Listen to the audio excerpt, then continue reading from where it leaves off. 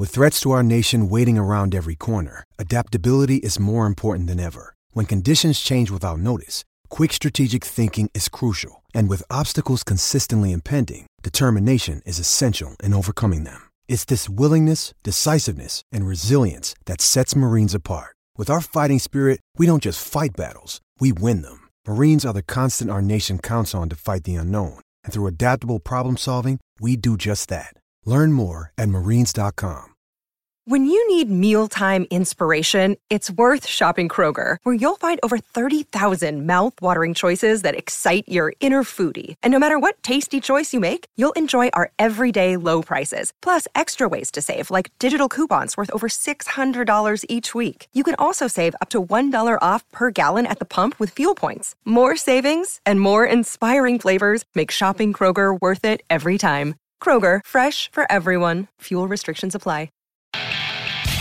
From NJ.com, this is Talk is Cheap, a New York Giants podcast. We're talking Big Blue football all year round. Welcome aboard, Giants fans, to episode 85 of Talk is Cheap, our New York Giants podcast right here on NJ.com. I'm Joe Giglio, joined as always by James Cratch and Dan Duggan. They cover the Giants for NJ Advanced Media. We're doing this podcast on a Monday as just hours away from the legal tampering period, a few days away from the start of free agency. The combine is wrapping up, so a lot to get into here. We'll give our plans for free agency and talk a little bit about some comments Ben McAdoo made over the weekend and late last week in Indianapolis at the NFL Scouting Combine. James, we'll start with you. It's weird. It's a different feel from last year, but certainly same time of the year, the Giants have some holes. They want to fix them, and now we find out how they do it. We knew last year they'd be very active. I still don't know if people know how active the Giants are going to be, but free agency is getting close now. Yes, I mean, the Giants have $13 million in cap space at the moment. Obviously, they could free up a little bit more if they can get JPP signed to a long-term deal by Thursday at 4 p.m. That's when the new league year begins and free agency kind of officially starts.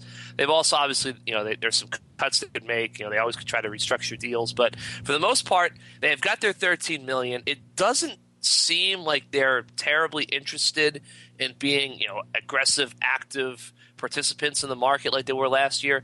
John Merrick, kind of told some reporters in Indianapolis, a couple of reporters kind of staked them out at the committee, competition committee hearing that he didn't think the Giants were going to be as big players as they were a year ago. But at the same time, Dan and I being in Indianapolis at the Combine, you hear agents and other league officials say that $13 million in cap space doesn't seem like a whole heck of a lot, and I think there's only 4 teams in the league that have less cap space than the Giants in the moment, but you aren't, you're not completely, your hands aren't completely tied by 13 million in cap space. You can do some things if you get a little creative with the way you structure your contract. So I don't expect the Giants to do a whole heck of a lot the next couple of days, but I do think they're capable of doing something.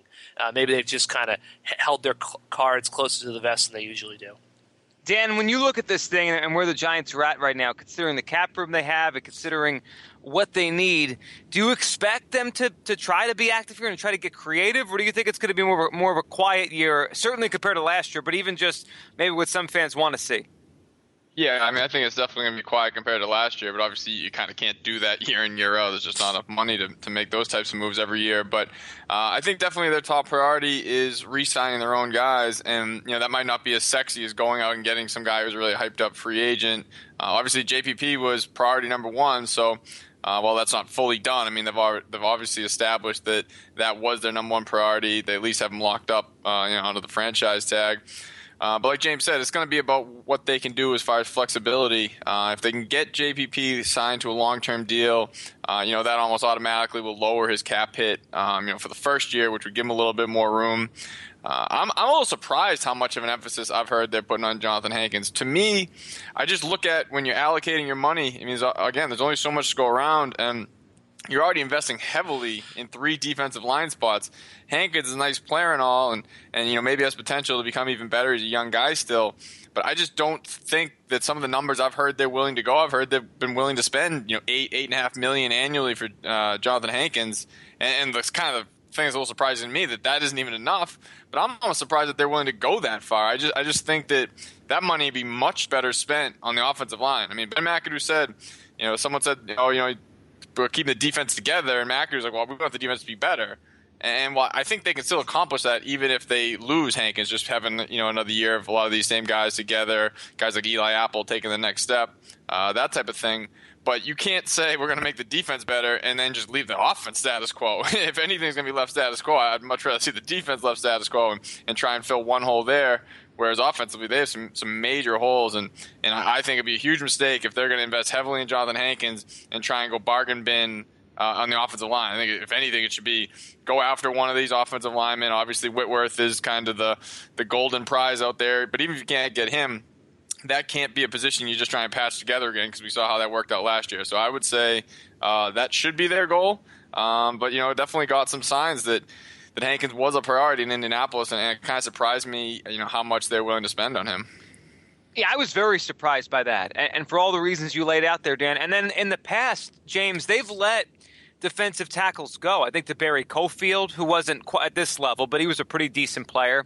And then Linval Joseph, who maybe we can equate that to this. I mean, they had a second-round pick. He became a good player, left, got better. Do you think that might be part of this, that they don't want to see that happen again, where a guy leaves and he takes off even more? I mean, I'm with Dan. I'm surprised at how much it seems like they might invest or, use some of their resources here to keep Hankins instead of doing some other things. That could be part of it. I agree with Dan and you, Joe. I don't really understand. Like, look, Hankins is a really good guy. He's a good player.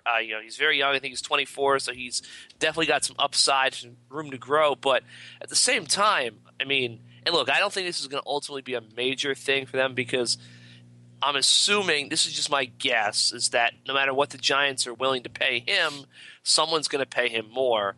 Because there's $1.16 billion in cap space out there. And as if, fans are reading Twitter and seeing, these projected salary ranges for some of these players, a lot of guys are going to get paid a lot of money that you never would have thought would have gotten this money, a couple of months ago. But I think the problem the Giants have is, okay, they really want Hankins. It's fine. You bring this whole defense back, but I really have to ask, how much better is this team going to be in 2017? I mean, if you focus all your resources on bringing back JPP, obviously, and then you somehow get Hankins back, you get Keenan Robinson back, that's great. Defense is ready to roll.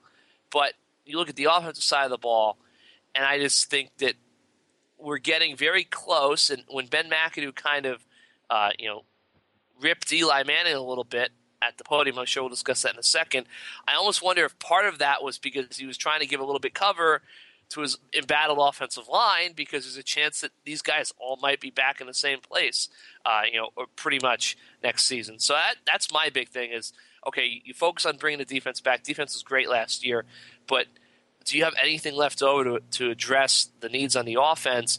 And yes, you have the draft, but can you actually make major, significant plug-and-play improvements like in the draft again? They did it last year to an extent, but can they do it again? I just don't know if that's the case. Yeah, I don't know either. I'm looking at their cap sheet right now and just trying to do the math there. If they did bring back Hankins on a big deal, I mean, outside of Eli, and I know this will change at some point, obviously in the near future with Odell Beckham Jr., but outside of Eli, like no one on the offense is making any money.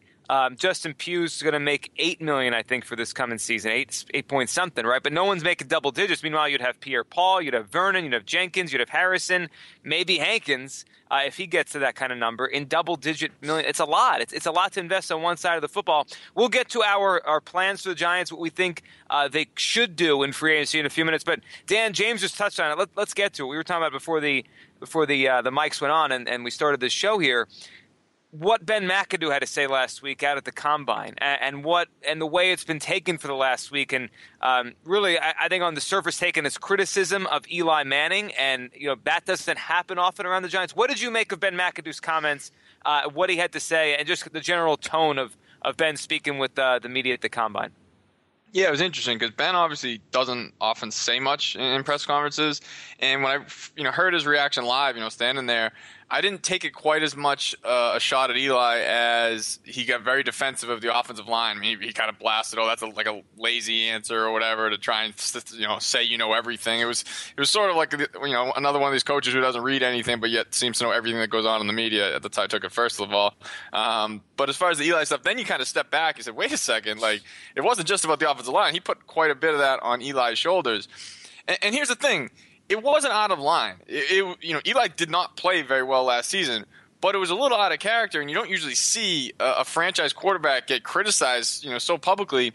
And my biggest problem with it is the sense that he was not the biggest problem on this offense. Eli definitely needs to play better, but it's definitely a chicken or an egg thing, because is Eli playing bad because the offensive line stinks? And I'm more inclined to believe that because, again, I think McAdoo reflexively just gets defensive because all season – people would ask critical questions about the tight ends, and he would always dismiss, it's not about the tight ends, it's about all 11 guys. It's not about the offensive line. So you're telling me Eli is the problem, not a below-average group of tight ends and an offensive line that has maybe 2 guys who would start on the teams around the league. Those guys aren't the problem.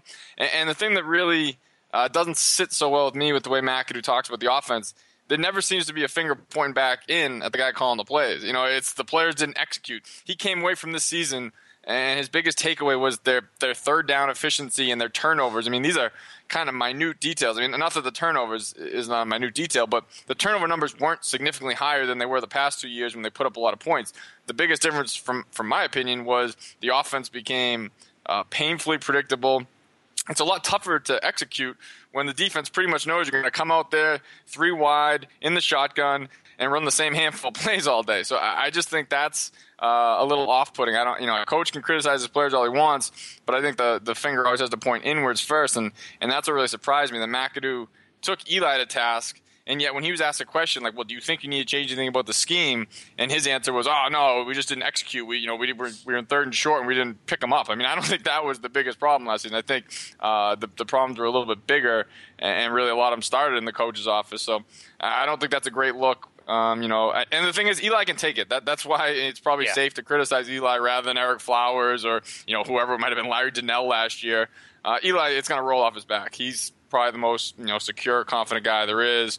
Doesn't take this type of thing personally, and if there is any issue, it will certainly be handled behind closed doors. He won't be putting an Instagram post responding or anything like that. So it's kind of a safe guy if you want to take a shot. Everyone makes such a big deal about how Bill Belichick kind of holds Tom Brady's feet to the fire. But even that happens, in practice or in meetings. So it is definitely unusual for a head coach to kind of blast a franchise quarterback the way he did. And I just didn't agree with, kind of the comments where they came from. Yeah, James, what did you take of it? I think Dan's right. I wrote this in something on NJ.com. Even when Jerry Reese talked about how, Eli's on the back 9, I think him and McAdoo, they know the room they're playing to. And I think you can kind of see this to a lesser extent or a different extent with, columnists. I mean, you could pretty much go at Eli nonstop, and it's really not going to have much of an impact because Eli's, Dan's right. He's not going to, let his feelings be known publicly. He's not going to make a deal of it. He's still going to be the consummate, professional day in, day out. So I do think to some extent it's easy to blame Eli. And even Ben has said in the past that, the quarterback gets too much credit when the team wins, too much, blame when the team loses. So I think Dan was right. When I saw it there in person, I took it as more of a sign that he was trying to kind of defend this offensive line because when I look at the draft class, which we've all kind of learned, and although, some guys impressed there in Indianapolis, but it's not a terribly strong draft class for offensive linemen. And then you look at the free agent class where there are some guys, but I think it's going to be kind of the same thing we talked about with Hankins. The Giants, they could be interested in Russell Okung. And then if someone offers him $11 million, I don't think the Giants are going to be able to go there. And then that's that. So I really took it as a defense of the offensive line because I think there's a very good chance that we're going to get to training camp and Eric Flowers is going to be, it's going to be his job to lose at left tackle. They might bring someone in to compete with him. But I think that there's a very good chance we'll get to training camp and they'll probably have re-signed John Jerry to be the right guard. I do think they've got to do something at right tackle. Definitely give Bobby Hart, a real position competition there. But I don't know. I just took kind of McAdoo reading the tea leaves and knowing that he can't really put the blame on this offensive line because he's going to need the capital down the road when people are up in arms when it's August and the line basically hasn't changed. Should probably take a break and let all the Giants fans come back in off the ledge after James just said Eric Flowers and John Jerry are going to be back as the starters next year, which is definitely possible, but I don't think that's a thought any Giants fan wants to have on March 6th. Yeah, that's a timeout necessary. Everyone just relax. If you're listening while you're driving to work, just pull over and give us a second here. We're gonna bring this thing back here. All right, before we get into our specific plans, what we would do if we were Jerry Reese and we had the limited but the resources he has this offseason. Dan, off of what James just said, the thought that popped into my head is: are the Giants, if they act like that, if they have a very slow burn to this offseason, and we already said, look, there's no way they're going to act like last year, they just can't do it. But if they basically do nothing, or they only re-sign their own guys and just kind of go with status quo, is that a big mistake considering how close they might be to something special? Like, isn't this a time to try to do something to push it forward to fill those holes? Because I have to believe they believe they're not that far away from competing for a Super Bowl. Yeah, I think a lot has to do with Eli's window. Let's be realistic here. He's got 3 years left on his contract. He played well enough, at least in that playoff game, to show you that there's signs that he can still be the guy. He's not. He's not going to be in that Aaron Rodgers conversation at this point in his career, but he's good enough, and I think you just have to kind of plan to just ride it out with Eli and kind of go all in these next couple of years. That's why, my number one guy on free agency would be Andrew Whitworth, the left tackle from the Bengals. Now, he might not leave Cincinnati, so there might not be anything the Giants can do. But the idea that people are shying away from that possibility because Andrew Whitworth is 35 years old doesn't really make any sense. Well, your quarterback's 36, so what's the difference? You don't need necessarily a left tackle for the next 12 years. You tried to draft one a couple of years ago in the first round. How'd that work out? So I think getting someone like Whitworth, who is an established, he's playing at a Pro Bowl level, hasn't missed a game in I think like 6 years. There's no signs that he's breaking down. So a guy like that on say a 2-year deal would be, absolutely perfect in my opinion. Again, yeah, it'd be great if you could get some 25-year-old stud left tackle. Guess what? They don't hit the market because no team lets those guys walk. So, beggars can't be choosers. And I think Whitworth checks a lot of the boxes. And again, to the overall point of the Eli window, he'd line up with that. And then listen, in 2 or 3 years, odds are you might have to blow this up a little bit anyways. So that's fine. Go all in these next couple of years. These opportunities don't come around that often unless you're, the Patriots who, can kind of extend it for all time. But teams usually have these little windows. They surge and then they come back to the field. And then you can rebuild it just as quickly if you do get the right quarterback to replace Eli, that type of thing. So I think that should be the mindset. You don't want to go so all in that you cripple yourselves and you have no money down the road. But I think they can afford to be a little bit more aggressive this offseason, because, again, I think that it is right there. You won 11 games last year, and the offense wasn't very good. So a couple improvements on the offense, and this thing could really take off, and they could really be in that Super Bowl conversation. They could be, and it's just a matter of how they approach this offseason and what they do. James, we'll start with you. All right, you're Jerry Reese, and we're at the Combine, and we'll touch on a couple things from there at the end. But, this free agency's here now, right? And it's time to set this thing up, and you're Jerry Reese. How are you approaching this thing? What's a player or two you're targeting and kind of your philosophy here? Okay, so step one is I'm going to shake Jonathan Hankins' hand, thank him for everything he's done, and just, obviously you make him an offer, but you go into this preparing for the fact that he's going to get paid a lot more money elsewhere. Just because I just think that you've invested so much in Snacks and JVP and OV, and it's nothing against Jonathan Hankins, but I just look at his position and his role, and I just have a hard time believing the Giants can't get at least 80%, if not more than that, of what he would give them out of drafting a guy in a very deep defensive tackle class, or trying to take a flyer, a guy, or even trying to give Robert Thomas or Jay Brown. I know Jay Brown is the guy the Giants aren't necessarily particularly high on, but he was a third-round pick.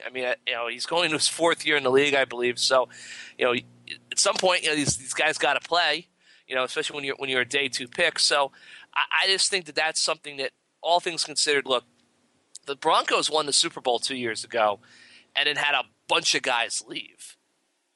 Good teams who draft good players, they can't keep them all. So I don't think it's the end of the world that a guy like Jonathan Hankins would walk, so you can kind of direct your resources elsewhere.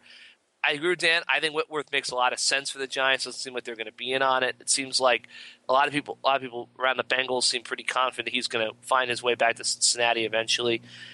One of the things I mean, obviously Okung would be the next guy. Again, he might get a lot of money and not be possible. The Giants apparently, from what I understand, haven't shown any interest in Kelvin Beachum yet. That surprised me a little bit, considering he's a relatively young guy. My guess with the Giants is that, obviously last year Prince Mukamara hit free agency and people thought he was going to make a lot of money, and he only ended up getting that 1 year, $5.5 million deal with the Jaguars. Now he's going to hit the market again this week. A lot of people are projecting he's going to be able to go get his $10 million a year big payday. So maybe that's what the Giants end up doing. They just, one of those tackles, whether it's Clady, Okung, Beachum, Matt Khalil, maybe one of those guys just doesn't get the long-term deal he wants, so he's willing to kind of take a modest one-year deal and prove himself. Maybe that could work for the Giants, but I would target Whitworth. Tight end, I don't think there's really anything to get involved with there. I just think Marty Bennett, Jared Cook are going to cost too much money. You're probably not going to be able to match whatever someone's going to give them to bring them back. Wide receiver, I don't really see any great. Again, the Giants aren't going to go after an Alshon Jeffrey or a Kenny Stills. A couple guys I think they could go after that would make sense. Running back, I think LeGarrette Blount was a guy they've shown interest in the past. A veteran guy would probably match well with Perkins, should be affordable. Verona's own Anthony Fasano is a guy who I think they should definitely try to target. Blocking tight end.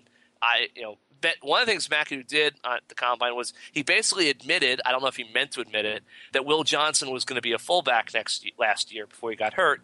So they'll have, I think if you have a blocking tight end and a fullback, you've got a chance to maybe weather the storm if you're going to think you might have to keep Flowers at left tackle. And another Eric Winston, veteran backup right tackle for the Bengals, kind of a swing guy who's started here and there. He seems to be a guy that maybe the Giants could target to kind of get some experience and veteran leadership on that line. A guy who maybe can push for the right tackle job, maybe push Flowers a little bit. The last thing, two last guys.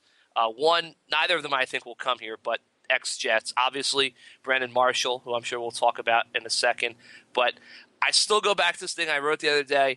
If the Giants are truly in this win-now mode, trying to go all in, I really think they should go get Mark Sanchez as their backup quarterback, just because if disaster strikes and Eli gets hurt and he's out for a long, extended period of time, and you've already gone all in, I think it's worth paying the extra couple of $1 million to have a quarterback who has got starting experience in the NFL. And let's be honest, if the Giants have a really good defense and they've got Odell, you can convince me that Mark Sanchez gives them a puncher's chance to contend if Eli's not available. I don't know if you guys agree with that, but I think Sanchez is the type of guy who, you've still got a shot. Not a great shot, but you've got a shot if he's got to step in and be your starter. Yeah, it's probably just based on time, right? Like if Eli missed the whole year, they wouldn't contend, I don't think. But if he missed a month for some reason, which he never has, but that day might come one day, yeah, I could be convinced that. I've seen Sanchez play plenty of average football games, and you would think with a good defense and a good receiver, he can average his way to a couple wins over a month and keep them in it. I like that plan, James. I like the idea that this might be phase 2 of all in. Like last year was the big money. This year is more older veterans that just fit the mold and fit the spots right now to put them over the hump, whether it be Whitworth and, you discussed, how unlikely that might be, or Sanchez or any of these guys. Dan, let's hear yours, and then we'll have a discussion on we could probably have a side discussion, too, on Brandon Marshall, because I think that's a fascinating one for the fan base. So, Dan, how would you approach this thing? Yeah, well, so like I said, I think left tackle and obviously Whitworth at the top of that list, that has to be the number one priority. That's why, I go back to what I've said already. I don't understand how they're even really considering, investing heavily in Hankins, because this idea of keeping the defense together, to me, he isn't the glue that holds that defense together. If you went down the list, he's probably maybe the 8th best player in that defense last season. So I just really have a hard time wrapping my head around that one. Although I will say, from talking to people out in Indy, if it was all things being equal or maybe even a little less, he wants to come back. So, if somehow the market doesn't materialize the way he wants and they are willing to spend, say, $8 million a year, I could see that working out. So I wouldn't fully close the door on that, but I do think when he hits the market, he will find, pretty good offers out there. So again, offense would be my number one priority. Like I said, left tackle.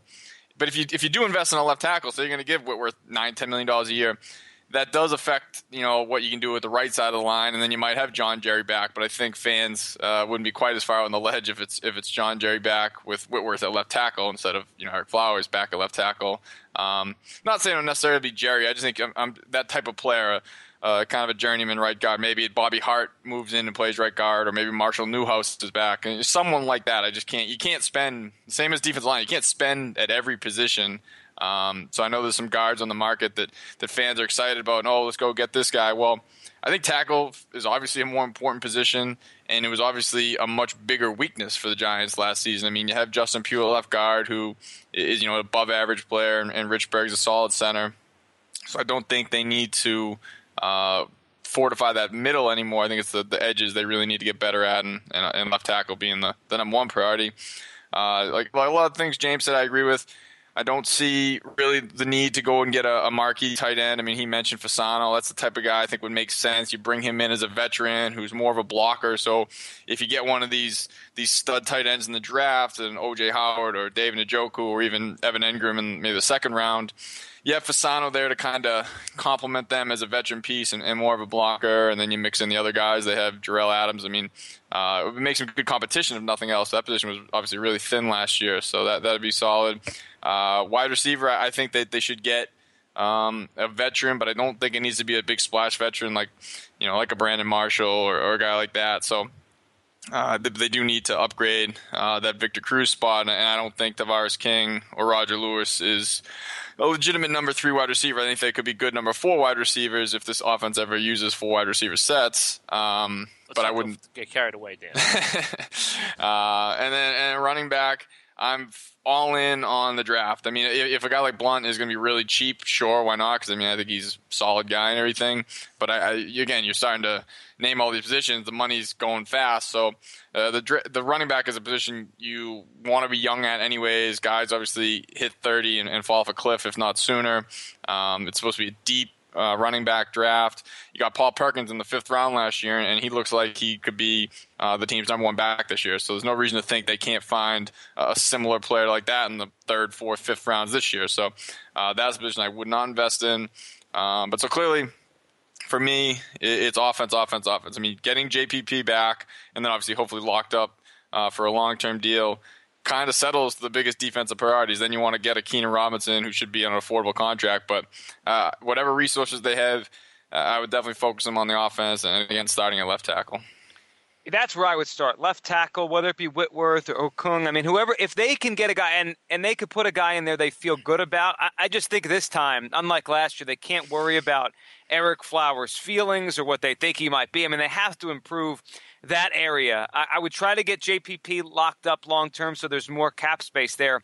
And then I think the other receiver spot is fascinating, what they do there to replace Victor Cruz. Now, Dan, you said more of a lower end, but an upgrade over what they have. James, you mentioned Brandon Marshall. I like Pierre Garçon, though he might be too expensive and might still think he's a number 1, number 2, and not maybe the Giants aren't as appealing to him as other places might be. But I love the player there and think he'd be a great fit. Marshall, though, James, that's the one that the Giants fans are really interested in because, 1, he's still a good player. 2, we've seen him play here with the Jets now for a couple years. And 3, there's a sense I feel like out there that he probably wants to stay in this area. He does the work for Showtime for Inside the NFL. He's clearly preparing for his next career and what he wants to do with that. And New York probably would be very appealing to Brandon Marshall.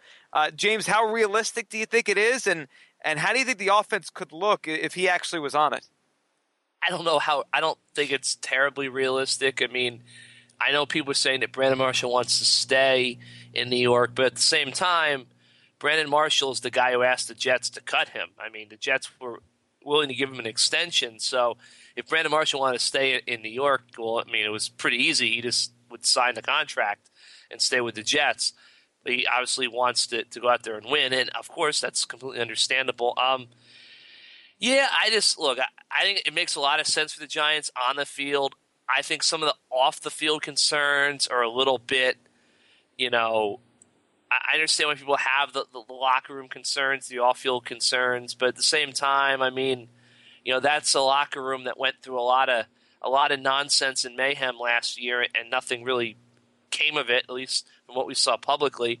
And, definitely from what, Dan and I, being in there every day, talking to guys. So I don't think that would be as much of an issue. I think, obviously, as I wrote, Showtime really can't be an issue because you can do whatever you want on your day off with these Giants. So you can't really – I can't imagine that, they're going to draw a line in the sand over a guy going on Showtime and talking with Boomer and Phil Simms every week, although the off-day thing might be a thing they have to work around. But I just my thought process is that we probably would have heard something from one side or the other if there was some seriousness to the possibility of Brandon landing with the Giants. I think it would make a ton of on-field sense for them.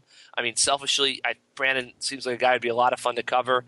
I did one of his charity events, and he was great. So I can only imagine what he was like every day on the beat with the Jets guys. So everyone speaks very highly of him. That obviously we know that covers the Jets. So I think it would be a really interesting move. Again, money might be an issue. I think he's a guy who's probably got something left in the tank, and he can get a good-sized deal. But if the Giants can make it happen, I think they should make it happen. Don't think they're going to do it, but I definitely think they should consider it. Dan, how do you think that could look? I mean, we talked all last year about how the offense just – it looked like it should be better. The names were there, and it didn't produce. And obviously, offensive line we talked about was an issue, and Victor Cruz wasn't the old Victor Cruz. If a guy like Marshall did show up and you put him in the offense with the second-year Sterling Shepard, you put him in with Odell Beckham Jr., and he was motivated because it felt like last year at times with the way the Jets were, Brandon just wasn't as checked in as he was the year before. How good do you think that trio could be if it actually came to fruition? Oh, I mean, I think it'd be incredible. I mean, you think about the matchups that Brandon Marshall would be getting opposite Odell. I mean, he'd be getting the number 2 corner every week and a lot of man coverage. I mean, that's a recipe for a big season. Because again, Cruz was able to. As much as Cruz, kind of underproduced, he still made some big plays, and that really was never, that wasn't his game as far as being a deep threat. So I think you put a guy like Marshall in those same matchups, and the numbers would be, much higher than what Cruz put up last year. So on the field, makes a ton of sense. I'm more opposed to it for the off-field reasons, and that doesn't necessarily mean that he's a bad guy. I mean, one off-field reason is just the finances. I can't see him taking what they'd probably be willing to spend on a veteran wide receiver. I mean, he was going to make $7.5 million with the Jets. I would think that would be a starting point going forward. I mean, he hasn't dropped off very much, so that seems a little rich for me again because I keep going back to that. That money needs to first and foremost go to the offensive line. A number 2, number 3 wide receiver is sort of a luxury. I don't think the Giants can afford this offseason. And the locker room stuff I think is real. I mean, I think obviously he has. He's been great as far as being, like a mental health advocate, and I don't want to get too far into that because, I think he has certainly changed. He's got a handle on that. He's not the same guy he was early in his career, but he still is a big personality in a locker room. And I'm not talking about the mental health stuff. I'm just saying he's an outspoken personality. And how would he handle it? Could go either way. He might be the greatest mentor to Odell, or it might be a little tough for him to be a great mentor if he is the number 3 option and he's having the Victor Cruz games where he has 0 targets or a couple of targets and maybe isn't happy with his role. It just seems like that's a little bit of a risk. And the fact that he is so talkative, and again, the media would love him, but that doesn't always sit well with teammates, especially if you are the number 3 receiver. It might be like, why is Brandon holding court again? Because I think the locker room was great last year. Even when James talks about some of the stuff going on, I don't think the Josh Brown stuff really affected the locker room at all. And it's easier to block it out when it's a kicker. It's not 2 years ago when you had guys punching each other in the face in the locker room. So I think it was a little bit smoother. I think that the pieces fit in. Much better. Guys like Vernon's super quiet. Jenkins kind of just, settled in with all those, Florida guys in the secondary. And then Snacks emerged as kind of a leader who spoke at the right times and said the right things, whereas I feel like Marshall is much more sort of in your face, and I know that's what rubbed a lot of the Jets wrong with some of the rah-rah stuff, especially when things weren't going well. So to me, there's just too many questions. And I think the whole staying in New York thing is nice, but as James kind of alluded to, we've seen these guys can travel pretty easily. They get down to Miami on a private jet with no problem. He was able to do the Showtime show while he was playing for the Bears. So I don't think he needs to live, within driving distance to the studio to be able to make that work. So while that's a little bit of a perk the Giants could throw him, I don't think it's going to make him take $3 million less than he would if he could get it in Baltimore or New England and get to the studio probably just as quick. So interesting name. If the price was right, I would say sign me up and take your risk with some of the locker room stuff. But I just think the locker room stuff, plus the price tag makes it pretty unrealistic. Yeah, it'd be quite the story if it happened, and obviously it'd be really interesting to watch it all play out next year with all those personalities and all those weapons for Manning to throw to. All right, guys, the Combine wrapped up. Obviously, as people were listening to this, the Giants will be in a different phase. It's weird because this all came together. We talked about this in the last episode in a strange way. The NFL threw you guys into the Combine, but all this free agency stuff really took over. So to just give one thought from each of you on the Combine and any thought you have as it pertains to the Giants. Dan, I saw you writing about O.J. Howard the other night, and I mean, there's a lot of different ways at 23 the Giants could go, but what did you take away? Dan, we'll start with you, and then we'll end with James on this. What did you take away from the Combine from a Giants perspective over the weekend?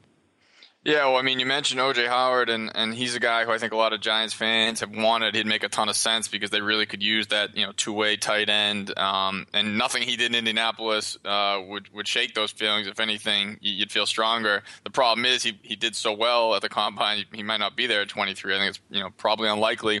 Although I do think people are getting a little carried away. I mean, tight ends don't usually get picked in the top 10, 15 picks. I went back and looked, and I don't have it offhand. I think there's been something like 6 tight ends taken in the first round in the last 10 drafts, and 5 of those guys were 20 or later. So I think there's a chance, and if it's not him, it could be David Njoku. And overall, I just think the tight end class is very deep, and they tested very well. So I think that bodes well. I mean, it's like anything we were talking about earlier in the offseason. Some of these left tackles hitting the market, even if the Giants don't want this player X, just having him in the market helps because then maybe some other team will grab him, and it just gives you more options. So the fact that this is such a strong tight end class, that matches up with the Giants having a big need there. So maybe they don't get Howard in the first round, but then again, Evan Engram, who is basically almost a big wide receiver, but could be a real matchup problem, could be a Jordan Reed type guy. Maybe you get him in the second round, and so it's just always good to have options, especially at a position that they need, because offensive line is the other big need that they would have in the draft, and I don't see anyone there at 23 who would really be worth taking to be able to step in as a day one starter at tackle, which is what they would be looking for. So my biggest takeaway definitely the tight end class being strong. And, as Giants fans, say their prayers that O.J. Howard somehow falls, that would be the best case scenario. James, how about for you? Looking at what the Combine showed us and how it pertains to the Giants coming up in the draft with the 23rd pick. We got 2 months ago for the draft. Make a bold prediction. I think they're going to take a defensive player at 23 just because, Dan said O.J. Howard makes a ton of sense. He's not going to be there. Njoku, obviously Jersey guy, really good. But I just look at him, he's not exactly a complete tight end. Do the Giants want to spend a first-round pick on a guy who isn't that great of a blocker? And obviously, Mike Mayock said that he feels that Njoku's willingness to block means that he'll be able to become a blocker in the NFL. But I just think if you're going to spend a first-round pick on a tight end, especially with the way the Giants have been going at the position, you need to have a guy who's going to be kind of hit the ground running and be able to block. Offensive tackle, I really like Garrett Bowles out of Utah, but is he going to be there at 23? I mean, he's just a athletic, physical freak. The kid's press conference, if you haven't watched it, you should, because he basically hit every buzzword about being nasty and this and that and playing with a dog inside. I mean, it was like every Giants offensive line buzzword come to life. I just for a second thought to myself, it'd be kind of fun if this guy was sitting in a locker next to Pugh and Richburg, those 3 guys kind of playing off each other, and I think him and Justin would be very popular. Justin's already very popular with the media. I think Bowles would be kind of a go-to quote as well if they brought him in there. But I don't know if he's going to be there at 23, and I think Ramczyk, Cam Robinson, they've got questions. Like Christian McCaffrey, I don't know if the Giants would necessarily make that move or he'll even be there. I mean, he kind of impressed. And, if Dalvin Cook has got character issues and, Fournette has got this, some teams are concerned by the size, that could push him up. So I just look at this draft. It's a very deep draft, but I just think at the end of the day, if the Giants the defense is their strength of their team. If they can't get a tight end, they can't get an offensive tackle, I think you just kind of take the best defensive player on the board. A guy I've got my eye on, Zach Cunningham from Vanderbilt, linebacker. Maybe the streak ends and they finally take a linebacker in the first round, but that's just my way too early prediction is that they go defense just because the guys that they would look to on offense aren't there.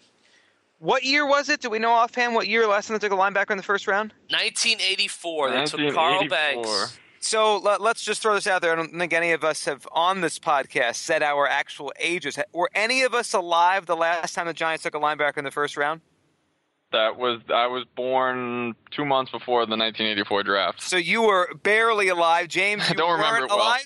I was not alive. No, Neither I was was I. 5 years away. So. Okay, I was a couple years away. So in totality, one of us was alive and not really understanding at all what's going on. The bottom line, it's been a long time since they've taken one. That would be, if that name comes to fruition, James, that would be quite the story. When you think about it, it's just you look at the history. I think the Giants have taken 4 linebackers in the first round. I believe the first 2 guys they had decent NFL careers.